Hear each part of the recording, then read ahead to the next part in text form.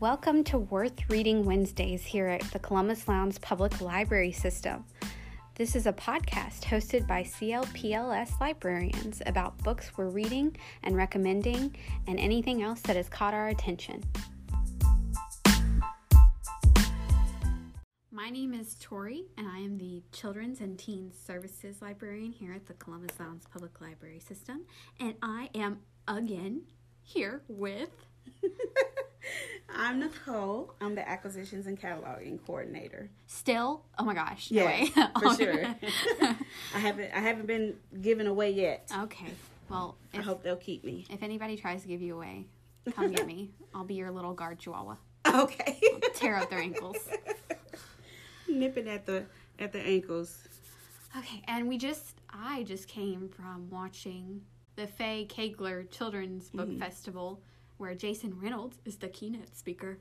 And if you know me, you know I'm a Jason Reynolds fangirl. Yeah. So listening to him talk is like 1 hour-long soundbite, and I just want to put it in front of every single person ever and be like, listen to this man open his mouth, and gold comes out of it, and I'm like, what? He had a Q&A session after, and I specifically asked about his female characters because he mentioned in his speech that he wrote, like, every book he writes is a little piece of himself, and he wrote one book in the Ghost series, which we have in the children's section that I asked you to purchase. The book's called Patina, and he said, he wrote that based on his experiences of growing up and seeing that the females in his neighborhood had more responsibilities just because they were females. Wow. And I was like, dang. And there's so many things I could say. He just dropping wisdom left and right, talking about how he wasn't a reader. And that's something, if you know about Jason Reynolds, you know his backstory. Right. He didn't read books till he was 18 years old. And he was talking about how am I supposed to read a book that don't have nothing to do with me? Like, exactly. That Scout Finch does not look like me. Old Man in the Sea, like, what does that got to do with a black kid growing up? What does that have to do with me? It doesn't. And he just talks about how, like, good literature is literature that sees you just as much as you see it. And he's talking about how he went to college, he got into English, and failed his English class 2 times because he was like, she was a hater. Because, when you're that age, any teacher you don't get along with, it's not your fault. They're the hater. And he's talking about how she's like, well, I'm going to do you a favor. And he goes, I always tell kids, be suspicious of a teacher who's going to do you a favor, because normally it's a setup. And she gave him a passing grade in that class because she knew the next class he had to go to was Shakespeare. and so, and he went to the Shakespeare class and didn't do well in that either. And he's like, I cannot get over how much he sees kids for who they are as whole human beings.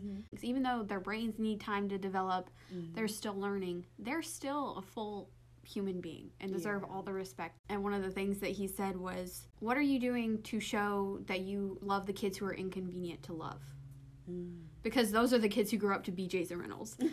Or like, those are the, because those are the kids that are gonna make society a better place, because they're gonna challenge things. They're gonna come with questions about the status quo, and that's gonna make you uncomfortable, and you're just gonna be like, why can't you just deal with the way it is? And they're the people who are challenging the way it is, and they make us a better society. So I could go on forever, but if I do, we ain't gonna get to nothing. So are you still reading your Catalina Cove? I am. How's it going? It's going great. Are they in the cove? Did they get to the cove? Yes, they got to the cove. Oh, okay. She's a young lady who left the cove because when she got pregnant as a teen, the cove can't know about it. She had to get out the cove. She had, that's true. She had I to don't get know out why the I cove. really love the cove as like a thing. We need to find a cove around here so we could just go. So she moved away to New York. She lost the baby actually a couple of days after having the baby. So she left the town because she said, some of the people were mean to her and wasn't going to deal with it anymore. So she moved to New York, and she was there for all her adult years and everything. And the guy who was the father of the baby didn't stand up for her like he should have. Yeah. Because he was from a wealthy family, and his father had always told him, make sure you keep the family's name in a good spotlight. So So she went back to Catalina Cove because her aunt had passed away and her aunt owned a bed and breakfast there. And she left her to do whatever she wanted to do with the inn. And she, of course, coming back to town after so many years of not being there, she thought people were going to still remember her from the scandal. The Cove knows all your secrets. Right. And so, surprisingly, they were actually nice to her and everything. And she meets the sheriff. Oh, snap. He gives her a ticket as soon as she comes into town. For being too hot? No. Yeah.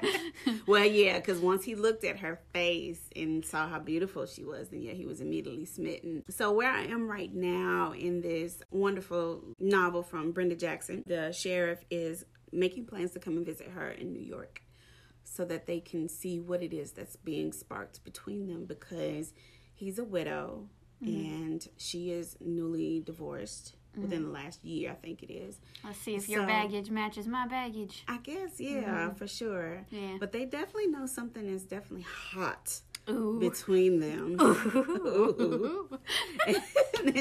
And I'm just like, okay, I can't wait to see how you all are going to map this out. So. Is he a cinnamon roll? Do you know that term? No. The cinnamon roll is like the man who's squishy.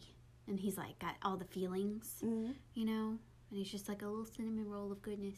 Is he one of those? Or is he the man that I feel like there are shades of romance men where there's the one on the one extreme who has no idea of his own feelings. And he's so out of touch. And he's just like, why is this woman bothering me? And it's like, because you like her, boo. Yeah. And then you have the one on the other side who's like, I love her so much. And that's your cinnamon roll, I feel like, for the most part. I could be getting it wrong, but I don't think I am.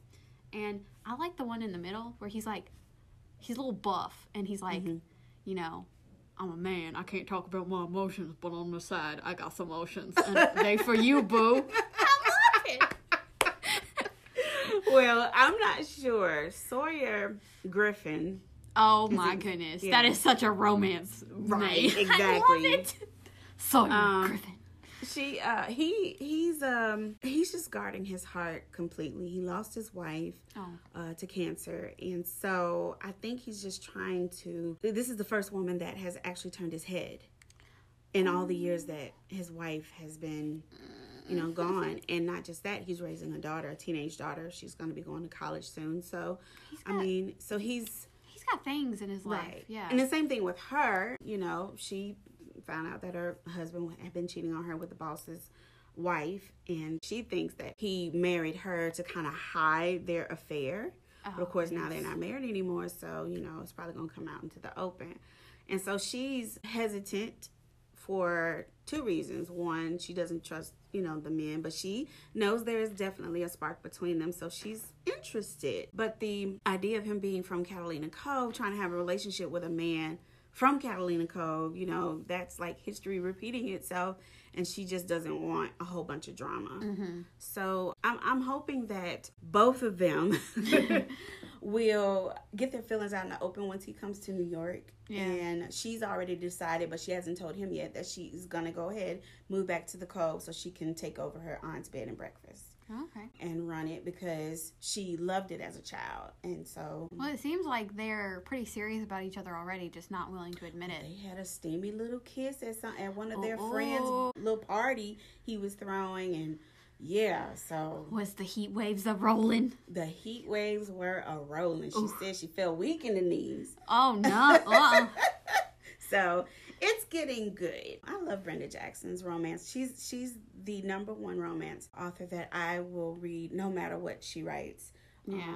I've been rolling with her for a long time. I have some of her older books from back in the 90s. So, I'm a fan for life. So I'm just a romance goob. Like, really? I love a good mystery and thriller and suspense are the ones that I gravitate towards the most. But, I have a special place in my heart. I go there when I want to get goofy and I want to watch, I want to just, bop around and watch two people. Like, I really love a romance where they're just so unwilling to admit it. I'm just like, come on. I want to poke at it. Just, I like it when they can't stand each other. Oh, yes. Those are the best. Yes. That is the best. And they're just adamant that I hate you, but I just don't know what's pulling me towards you. It's so like high school, kindergarten playground, and I just love it. So I have to bring in my mother on this real quick because of the fact that I was a big romance reader as well. So I was reading the really nice, soft Harlequin romances from back in the day when I was in middle school. And I don't know how my mother actually figured out that I was reading the books, but she was like, I don't want you reading this. Nicole, right. I just got that mental image of you in your bed under the blanket with a flashlight reading the Harlequin. Not a flashlight. But I definitely was hiding under the covers reading this. And I would take the books and I would put them underneath my mattress so she wouldn't find... Well, not underneath the mattress. Underneath the bed. Oh. So she wouldn't find them. And one day she found the one that I was reading. Oh, and I tried to explain to her then that, this was something that was beyond... It may have been beyond what I thought it was about. But I liked the love story about it. Yeah. We don't take into account how a child grows up and maybe doesn't see that kind of love. So when they read about it, it's something that they want to be able to read. And so that was where my mind was. And I think she thought my mind was going gutterfied. I'm like, no, Mom, no, And so as an adult, it was so funny when I became a librarian. One of the very first things I said to her was, I get to read all the romance novels I want. I can go gutterfied if I want, Mama. Right. She just laughed at me. But I was a big Harlequin romance reader from middle school. And I'm talking like maybe 8th grade is when I probably started reading. But I was reading all kinds of stuff before that. Not romantic stuff, but I was just reading books. Like, that's how I fell in love with Danielle Steele's books in the early beginning. So anywho, I love a good romance. I like it when there's even some of them that are cheesy. I love it all. I think anybody who sneers at any genre is so sad. Like, you missing out. Exactly. And I've had to pull back because I wasn't a big sci-fi fan. And I've read a couple of sci-fi books in the past year that I really enjoyed. So it may be something I might try to, slide into. Like Lovecraft Country. Yeah, I was thinking about that because you were reading that back. And I admit I only started reading it because I was watching the TV show, but I really enjoyed it, being able to be immersed into it. I probably wouldn't have picked it up beyond, the TV show. But I will say this, though, that I'm one of those people that I can read the book before the show or after the show, and it doesn't bother me, whereas people can like, no, I have to read the book first before I watch it. I'm either way, I can do that. I think I'm in the camp of that. Like, I want to read it before I watch it so I know what the original intent was. But if I watch it before I read it, I'm not going to, like, lose sleep over it. It's not, what's the term? I don't know what the term, what is it when you make a mole out of, molehill? Mountain out of a molehill? Yeah, that one. That's not a molehill I'm willing to make into a mountain. Okay. That's where I was trying to go with that. I see where you're going. Failed because it took so long to get there. But, yeah, it's cool to read it to see what the author's original intent was. But, if you don't get to it, life's too short. Exactly. I'm still over here in graphic canon land because that's a big book, though. Life is busy. But I learned recently I did not know this, and I feel like somebody out there, maybe it's something I'm just shaming myself for. Did you know there are 13 books in the Wizard of Oz series? I knew that there were a lot of books. I didn't know that there were 13. So Homeboy came out with... I know of the first 3 for sure. Yeah. I mean, they're all in the same universe. Yeah, girl had no idea. I was like, you say, what now? And then there's these weird character names. The only reason I know this is because the graphic canon of children's literature introduces Wizard of Oz, and the artist who was assigned that children's literature said, I'm going to make a quick graphic adaptation of every single book in the series.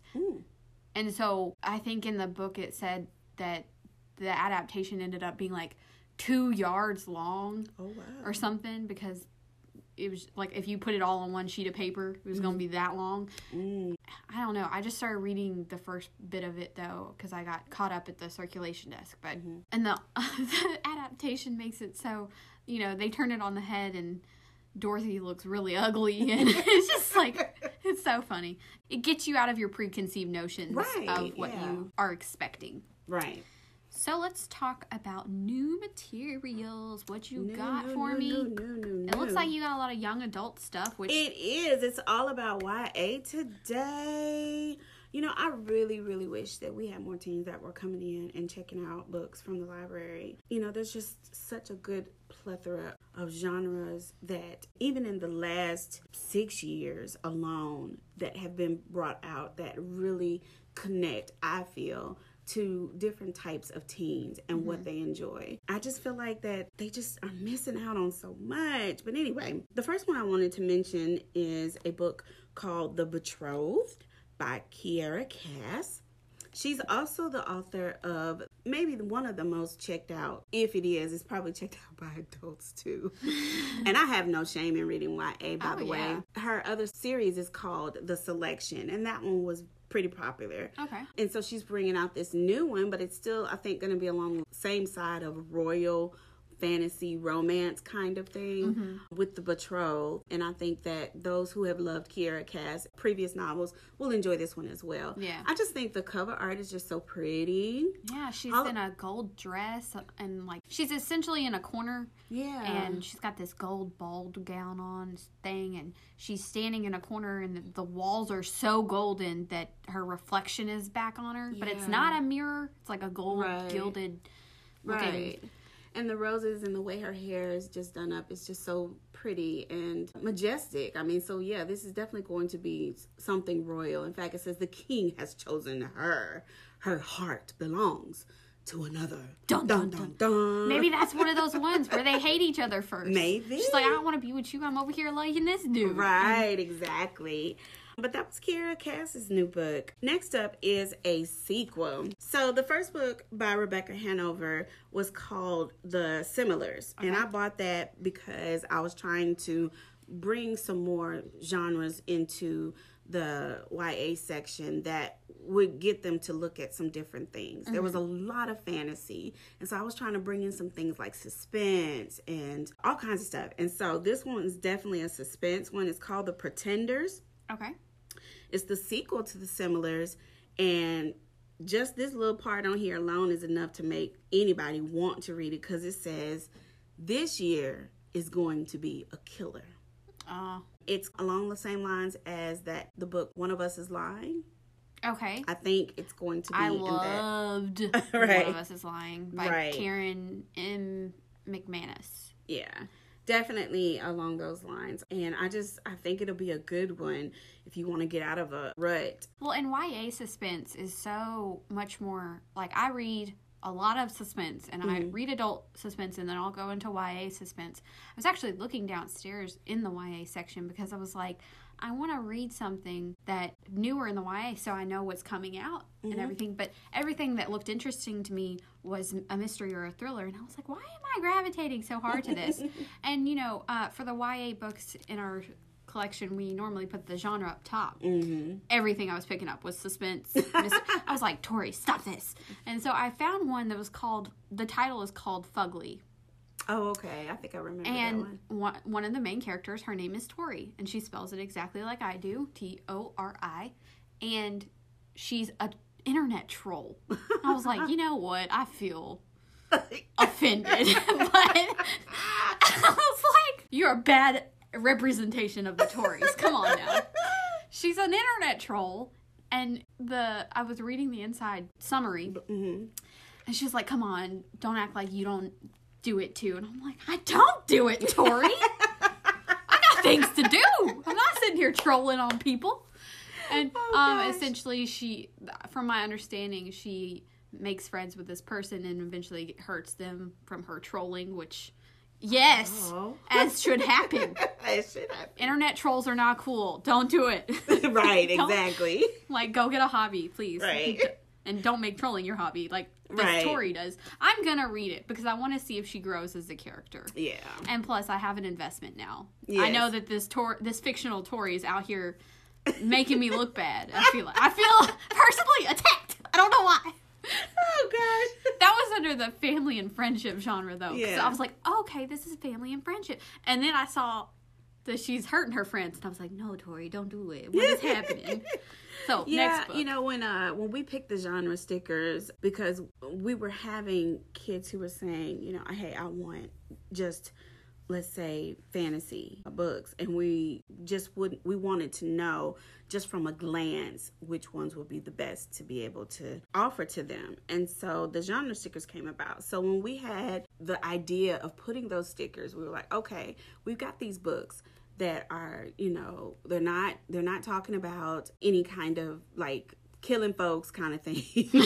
No violence, you know, it's these books that weren't violent, these books that weren't having a full-fledged relationship, it's like in it. Realistic contemporary fiction. Right. And I didn't know which direction to go to be able to name that particular sticker for that book.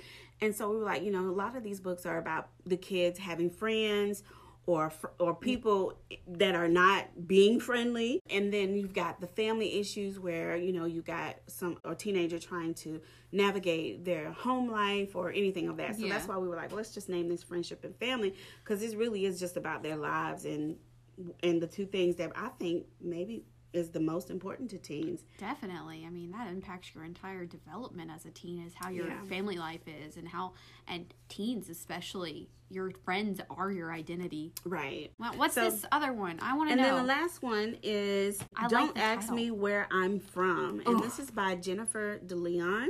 It's so gorgeous. And I love that title. I do too. When I picked this out to get from off of Amazon, I know they say never judge a book by its cover, but a lot of the times that's what grabs me, and I go and read their little summary in the inside.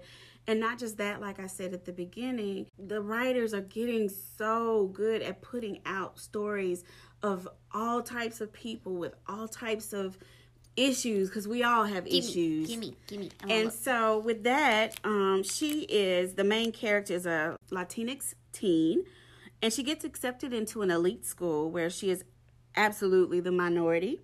And she has to decide if she wants to be able to speak her truth about who she is or let the walls around her crush her.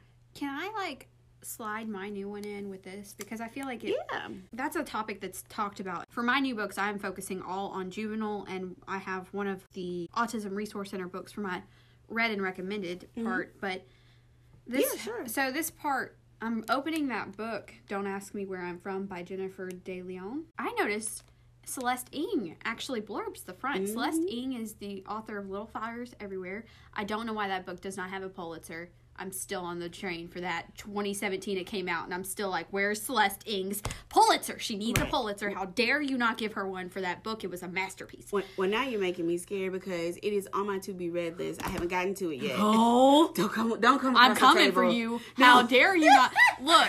Now, of course, you know, I absolutely loved the TV show. Like, I mean, it didn't want it to end, and you know it's not coming. There's not a season 2, and I was like, they did the book. Okay, and I was sitting there. I read the book first, so I could watch the show, because that's how I am. I'm gonna read the book, see what and I'm sitting here. They stayed pretty faithful to it. There's some things that didn't happen, and there are some things that they moved around. They stayed pretty faithful to it. One thing that I thought was not clear enough was that the mother in Little Fires Everywhere, the reason she had so much animosity towards the fourth child, who was her daughter, it wasn't communicated well to me in the TV show, was not that she just didn't want to have another kid. It was that she felt like this life was something she just was told to do, in a sense. And she was doing what she was told to do, and then didn't find it fulfilling, and that resentment came out towards that fourth child that she had. Right. But it wasn't any, for me, reading the book, I didn't see it as, you are the sole reason my life is unhappy. And I felt like that was how it was in the show. That's not how I felt like the character was in the book. Okay. So I think that's an important thing. Okay. Back to this thing. Okay. In the book summary inside the inner flap, it says there's the wall Liliana creates within herself, because to survive at Westburg, she can't just lighten up. She has to whiten up. Yeah.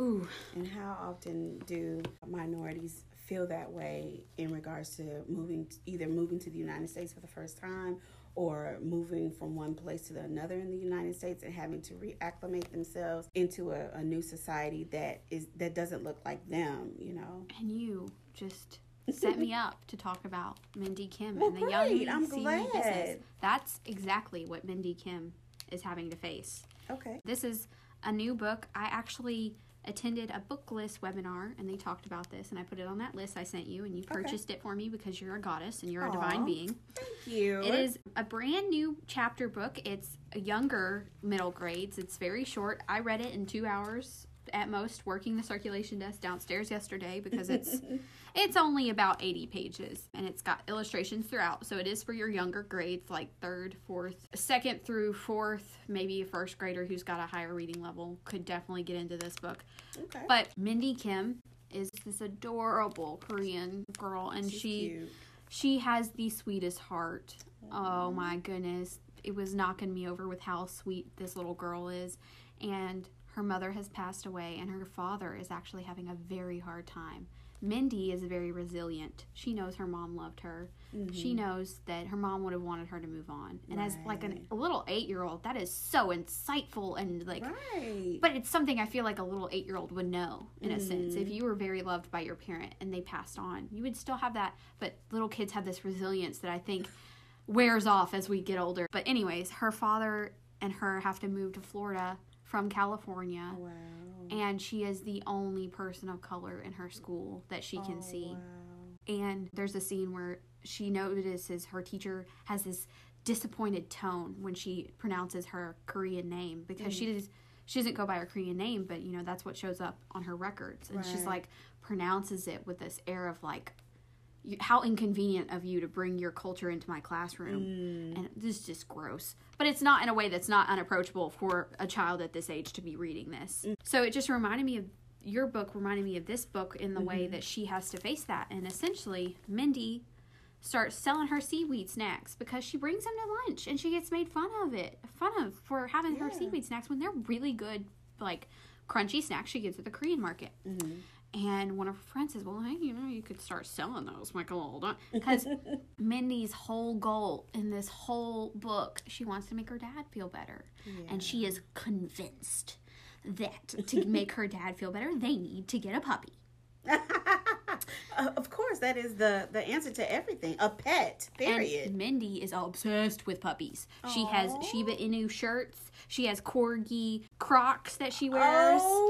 She has little husky notepads. She is obsessed with puppies, and she gonna get one, dang it. And if she gotta sell her seaweed snacks to make a business, she gonna do it. Go ahead, girl. Yeah, well, that's the principal said, no, don't do that, sweetheart. Aww. So it's a good lesson about, you know, a lot of different things. But I did want to read you one thing because she's so adult. And it says, I decorated my own room to show Dad I'm responsible, quote unquote. I'm trying to be more grown up. So I only put 3 dog stuffed animals on my bed. There are 10 more under my bed, but Dad doesn't need to know that. They'll just have to take turns. Aww.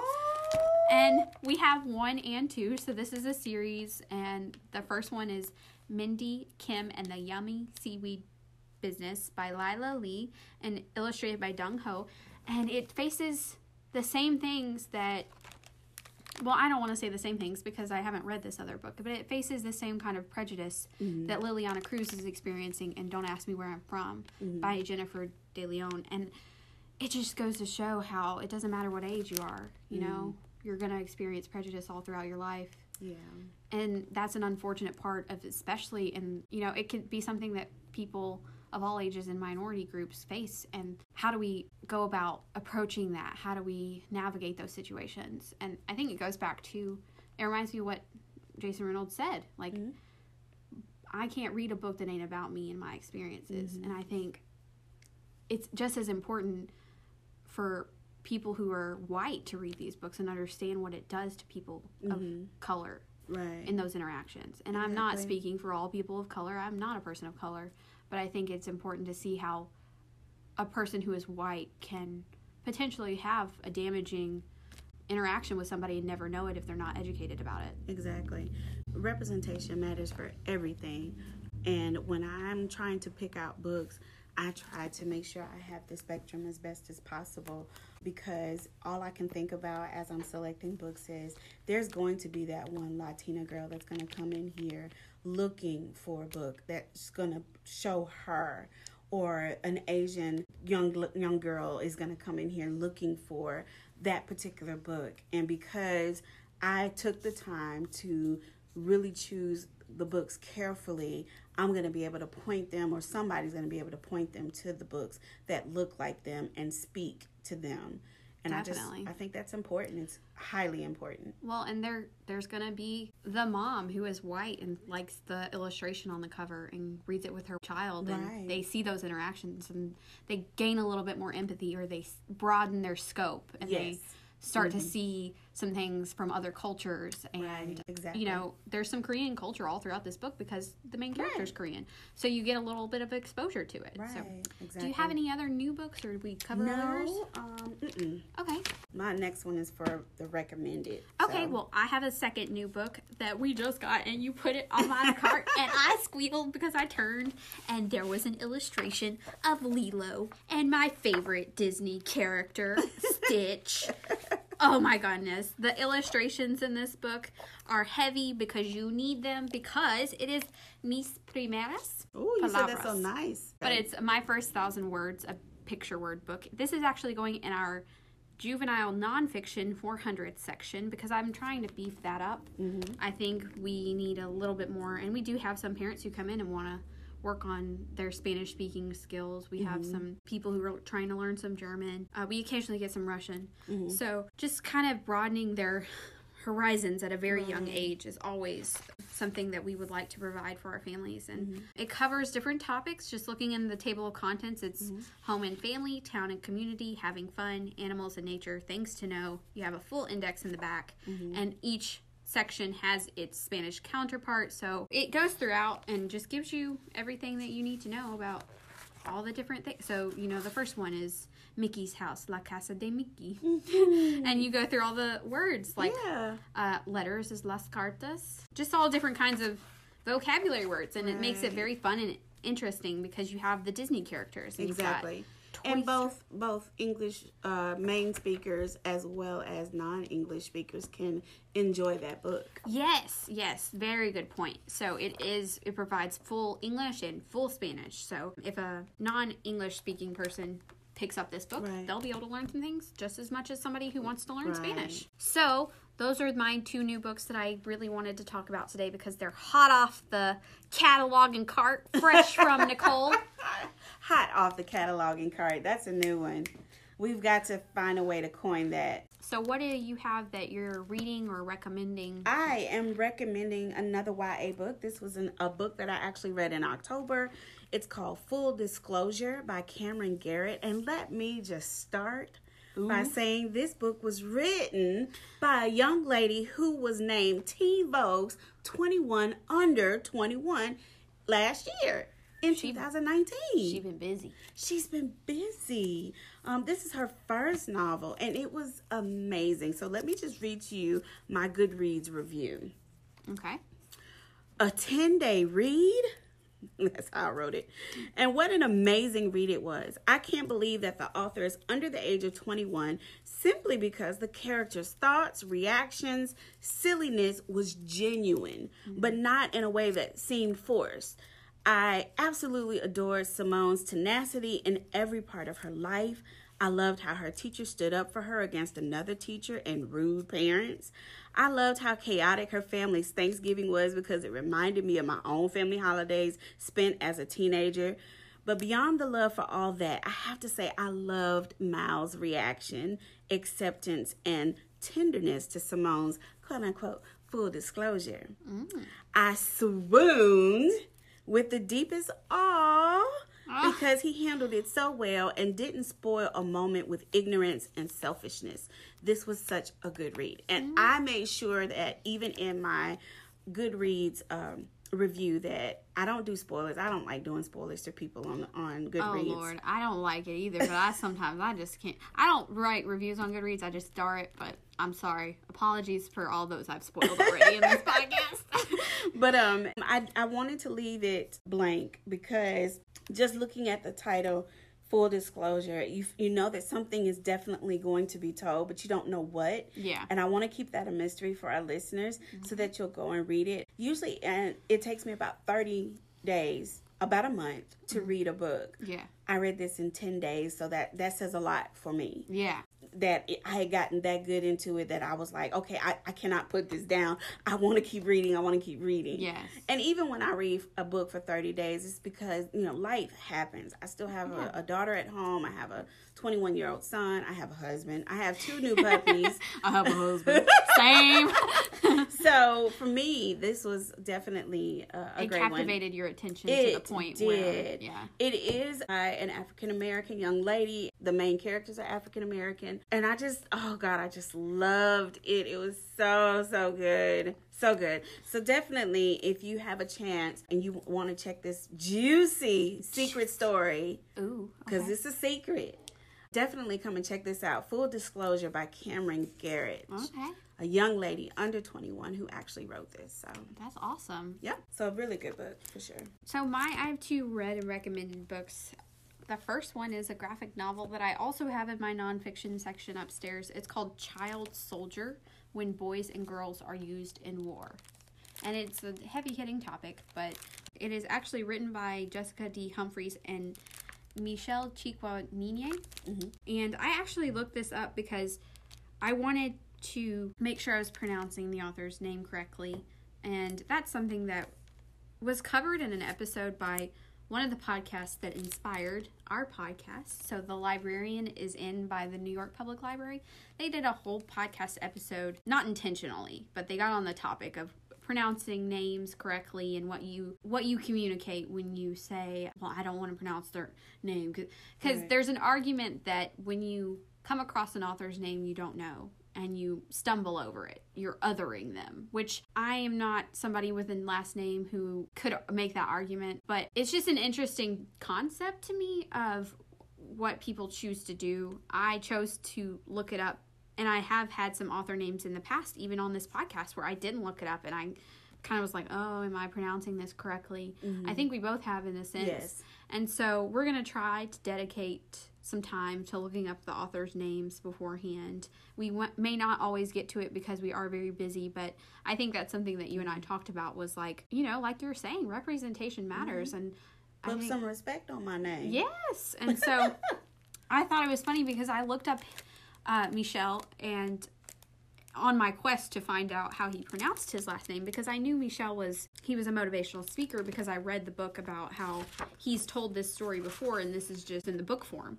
Mm-hmm. And I actually found a YouTube video by YEG Newcomers, and he's giving his story about what happens in this book, and he's talking about it, and he actually comes up with little phonetic images of how to pronounce his name. Mm-hmm. So he broke it down into 4 sections, and he put the image of somebody's cheek, and then he put a person saying "wah" in the second part, and then he put for the third part an image of somebody's knee.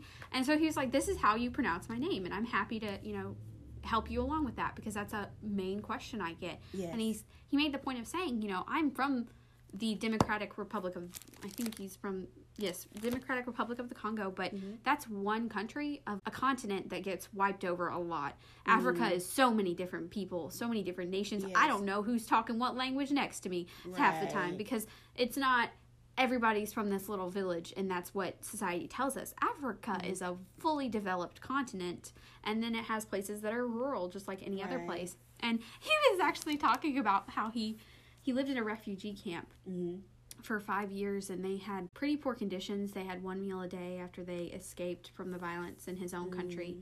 And he eventually got the chance to go to Canada through a refugee program. And he got on the plane, and he gets to Canada, and he's like, I see that there's a negative sign next to the temperature, and they're saying it's 41 degrees or negative 41 degrees Celsius. And I'm thinking, well, my cousin's only told me what he knows about North Americans and how you run down the streets, and you could run down the streets in white socks and not get dirty. And there's a man named Michael Jordan, and he gets paid $30 million to put a ball in a basket. He's like, I heard that, and I went and grabbed a basket and put a ball in it. And he's like, you're telling me somebody across the world gets paid $30 million to put a ball in a basket? I just did that myself. And then he was saying how they go to a park and they pay to see this mouse. And he goes, you mean, we've had mice run around our refugee tent all day and nobody paying to see them?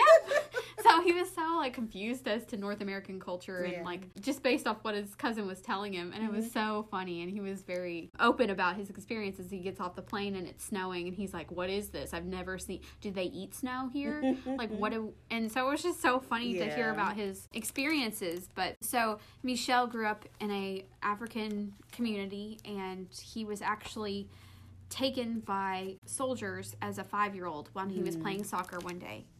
And he was actually forced to kill his best friend. That is depicted in the book, but the violence is off of the page. It is a graphic novel, but the violence is out of panel. But it's a powerful way of telling the story because you can see the violence and you can see it for what it is, and it's a good way to I think approach this topic with children to really get the point across that there are other children in the world who are very taken advantage of because of the economies of different countries. Michel was saying in his speech that the whole reason this violence one of the reasons this violence came to his country is because of the minerals that other countries wanted out of his country. Oh, okay. And these soldier armies were popping up everywhere and they were taking children to, and it was all centering all because of this mineral. And people lost their lives over that. And so it's very powerful. Some of the images, you can just see this soldier here, his eyes are very red around the rims and he is grimacing. And I think it would be a very powerful depiction if you ever, and it's a good way to approach it as an adult. Like, how do I want to find, like, if you were to ever hear about something like this and you want to go learn about it, but you're going to come across some pretty graphic scenes. Right. What's a way to do that, to ease into that topic? Yes. I don't think anybody wants to see some of those graphic scenes. You know what you're going to find. So what's a good way to protect yourself in a sense, but still get the story straight from somebody who lived it? Exactly.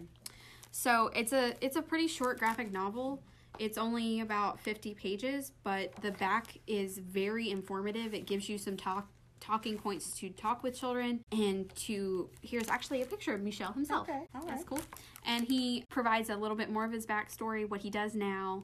He arrived in Canada at 16 years old, and it talks a lot about, if you read this book with a child, they're going to be like, well, what happened? Because children are very giving and they want to know how can we help, or they are inquisitive. They want to know what happened, and it gives you how the United Nations is helping to try to mitigate some of this violence and stuff like that. And the back is like, what can you do?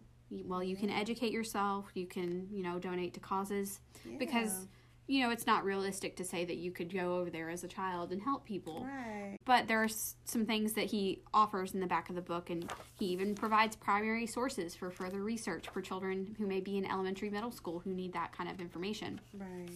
So it's got a ton of educational value, and I think it's a topic that I just feel like maybe people are not going to seek out themselves, and I want to promote it because it's something that I think people need to know about, and it's a valuable story. And so that was The Child Soldier, When Boys and Girls Are Used in War, by Jessica D. Humphreys and Michel Chikwaniniye, and illustrated by Claudia Davila. And then my final book is The Reason I Jump by Naoki Higashida, introduction by David Mitchell.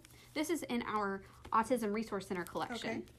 And so that can cover a wide variety of topics. It is focused on autism, but it does have some Asperger's topics, some other early childhood development topics in there, as well as topics for adults. So it's not just a children's collection. It can span all ranges. But so Naoki Higashida, he was a teenager when he wrote this book, and he has autism. He's nonverbal, and he wrote this book to kind of just explain what he feels like he can't communicate. Right. And it's little sections. Question 3, why do you ask the same questions over and over?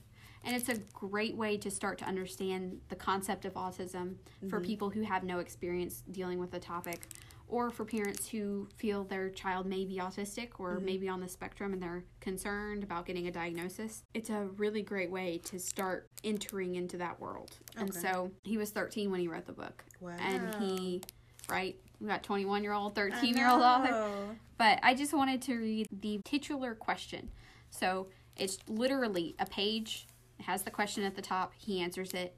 and then you move on to the next question. It can be read in very bite-sized pieces because of this. Okay. And it has illustrations of fractals that are very interesting to Naoki himself. He finds them very stimulating to look at. So, what's the reason you jump? What do you think I'm feeling when I'm jumping up and down, clapping my hands? I bet you think I'm not really feeling anything much beyond the manic glee all over my face. But when I'm jumping, it's as if my feelings are going upward to the sky. Really, my urge to be swallowed up by the sky is enough to make my heart quiver. When I'm jumping, I can feel my body parts really well too. My bounding legs and my clapping hands, and that makes me feel so, so good. So that's one reason why I jump. And recently I've noticed another reason. People with autism react physically to feelings of happiness and sadness. So when something happens that affects me emotionally, my body seizes up as if struck by lightning. Seizing up, quote unquote, does not mean that my muscles literally get stiff and immobile, however. Rather, it means that I'm not free to move the way I want. So by jumping up and down, it's as if I'm shaking loose the ropes that are tying up my body. When I jump, I feel lighter, and I think the reason my body is drawn skyward is that the motion makes me want to change into a bird and fly off to some faraway place. But constrained by both ourselves and by the people all around us, all we can do is tweet, flap our wings, and hop around in a cage. Ah, if only I could just flap my wings and soar away into the big blue yonder over the hills and far away. Oh, that feels so good. It's like, I've had that feeling, you know, where you get overcome with emotion and you just want to, like, you want to run, you want to do, like, you want to physically react. So, I don't have anything else to add, you know? I feel like I should let him do the talking. Yeah, I agree. So, definitely. There's a follow-up book to it. He does have a second book that he wrote, I believe, when he was 17. So, Naoki out here writing books at, like, teenage youth. I'm still here, minding my business. Anyways, it's just very profound, and it makes you see things in a different worldview that I think is very valuable, for sure. Okay. So, mic drop, man. I don't have nothing to... I mean, we can do non-book recommendations, obviously, but, like, let's... Okay, just sit with that for a minute. Hit pause on the podcast and just think, you know? Man. Right. Want to be a bird. Yeah. Yeah. Well, my non-book recommendation is actually a website as well as an app. It's called Wattpad. I've heard of this. Wattpad. I've seen, tell me this. So, Wattpad considers itself the world's most loved social storytelling platform for both readers and writers. Okay. And I got connected to this website because of my daughter. She enjoys writing anime and manga stories. Okay.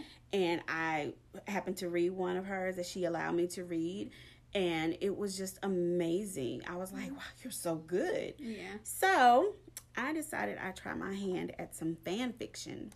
Mm-hmm. Now, anybody who knows me knows that I am not the, because I know some other people, but one of the biggest fans of the college sitcom that was out in the 80s and 90s called A Different World. Okay. And I loved it. I literally love it. I rewatch it constantly throughout the year. Mm-hmm. I can repeat phrases and all kinds of stuff. I am not ashamed.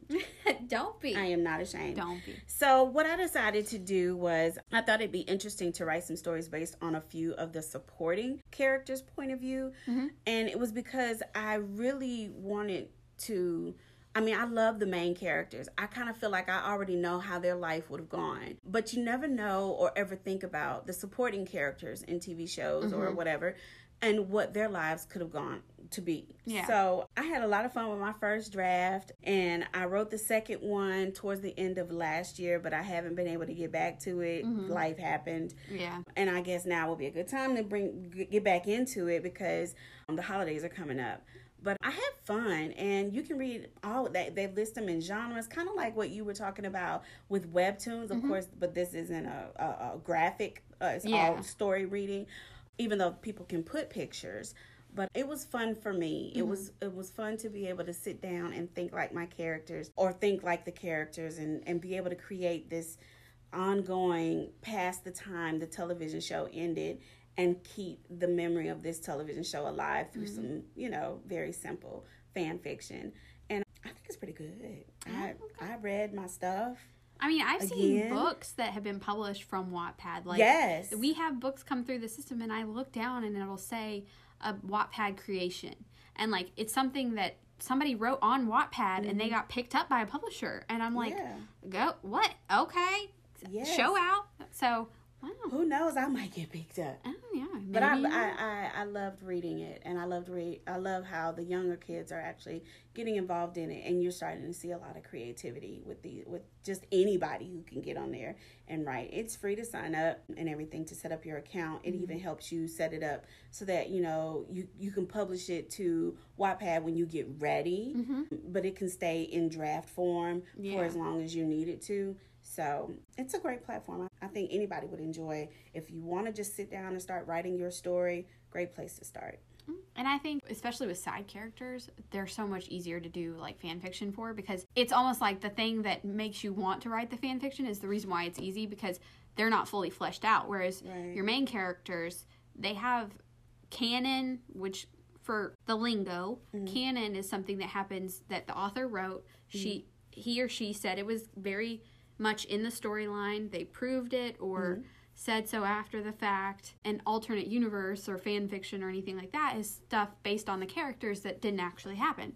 So, when I say the main character has a lot of canon stuff, you have a lot of things that actually happened in that series, book, whatever you're reading, watching, and you can't, you can deviate from it, but like there's a definite path carved for those people or those characters.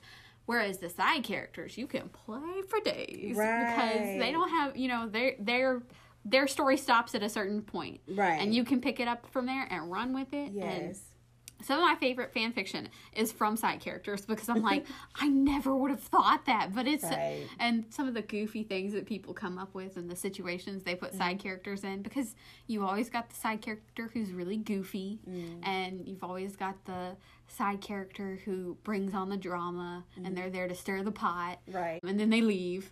Can I be that side character in my own life? I just want to stir the pot and leave. Watch out now, Tori from Fugly. Look, I'm gonna read that and get back to you, because I'm not over it. I'm salty. I respect this author's choice as a character name, but as also a Tori, I'm like, why she gotta be a troll, man? Why she gotta be a troll? But anyways, my non-book recommendation is the TV series by Aaron Sorkin called Newsroom. And follows a newscaster named Will, and Jeff Daniels is the main character in it. And so the premise, the very first episode, Will's executive producer. So essentially, Will's the guy sitting behind the desk you're watching on the news show every morning. And his executive producer is the guy behind the screen saying, hey, in 30 seconds, we're gonna roll to this segment. Here's what you need to say. His executive producer is moving to a different block and leaving him. And he is salty. And, it's the angst for me again, Nicole. The angst. Because the newsroom is so good. Essentially, I fought my husband on watching this show for because I'm that person. If you tell me to watch it, I'm never going to watch it. I know that's bad because I'm giving out recommendations. Like, how dare... like, that don't make no sense. Right. But it's just something in me. It's something in me. Like, you recommend it and my brain says, don't do it. Just to be petty. I'm like, no. I'm trying to grow as a person. I know my flaws, guys. But I fought him on this show. And let me tell you what, when we started watching it, it is on Amazon Prime. You can purchase it. He didn't think he purchased it. I think he purchased it. I don't know what he was doing, because I went to my Amazon Prime and it was now for free. So I was like, did you buy this? And he was like, no.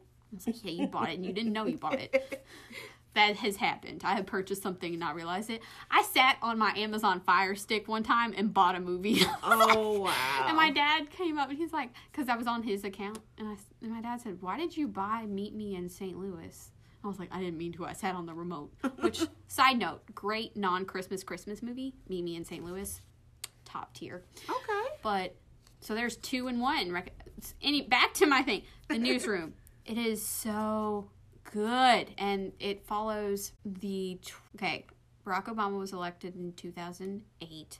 4 years from there is 2012. I can do math. And so it follows the 2012 election. It follows like real life events that actually happened in their fictional newsroom, and how you know, he's perceived. And I know people have seen the clip of the very first episode. He's at this college and he's on stage with this Republican and this Democrat, and he's in the middle. And somebody asks him what makes America the greatest country in the world. And he says it's not anymore. We don't care anymore. We're this number in infant mortality rate. We're this in literacy. We're this. America is not the greatest country anymore. And it gets a lot of blowback. And that one snippet, like, what is ironic is it's part of the show as, like, that one thing gets pulled and he gets villainized for what he said and all this stuff. And ironically, that's the one clip that everybody knows from that show because it gets pulled and, like, people are like, yeah, it's not the great. And then, you know, people villainize that and it's like meta because it's happening.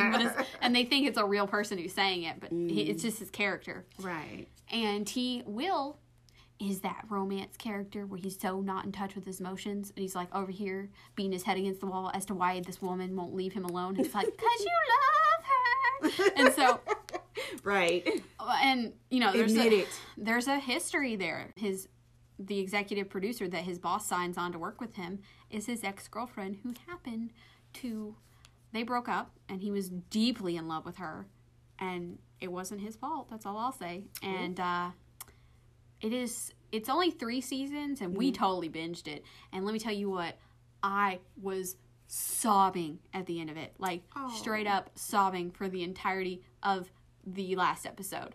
Because I was, like, blubbering on the couch, and my husband's looking over at me like, you know, when they want you to watch it, to watch you watch it? Yeah. He was doing that one on me, and I was like, stop looking at me! Like, ugly crying, because it was so good, and the writing was so amazing. And I think the way it ended was it actually got canceled, and the creator of the show, I was asking my husband, I was like, why did this end? Like, and he actually looked it up for me and found out that the creator, Aaron Sorkin, just felt like he could never get the show to go where he wanted it to. And he felt like he could never get the characters to go. And I felt none of that, Nicole. Like, I was so invested. I had so many ships happening all at once, and ships, I don't know if you know what ships are. Yeah, relationships. Yes. So when you ship 2 characters, you hope that they get into a relationship together.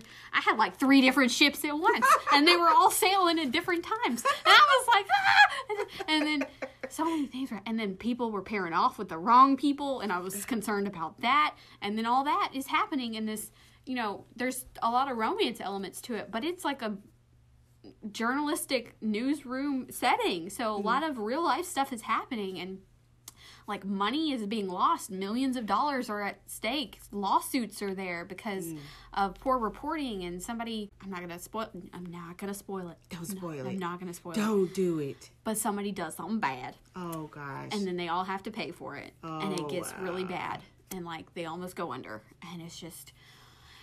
It's the angst for me. The angst. The angst. The angst. I can't help it. I love a good drama llama.